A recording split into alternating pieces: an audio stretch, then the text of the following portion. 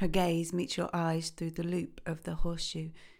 You don't know where to look, but cannot help being drawn to her in some way, the way her lips pout at you like an insolent child. She puts the horseshoe back on the table and walks round to where you are stood. The light catches her hair as if a halo of red surrounds her.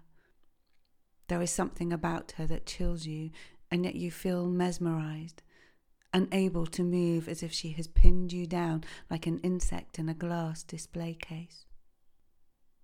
Her clothing is strangely old-fashioned, her waist nipped impossibly small by a corseted black gown.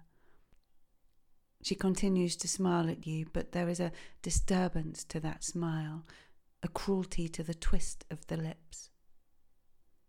Still you cannot move.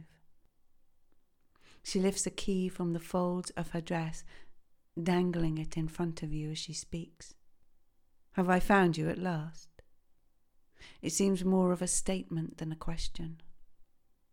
You are unsure of how to respond. You seem certain you have never met, yet there is a stirring within you, a strange, uncomfortable familiarity, much like the glimpse of a forgotten dream. For a moment you could swear you saw large, dark wings beginning to unfurl from behind her.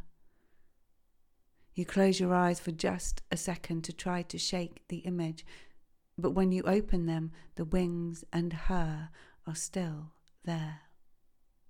Now you really do want to leave, to try to attract attention to yourself, anything to get away from this creature in front of you. She steps closer, still dangling the key.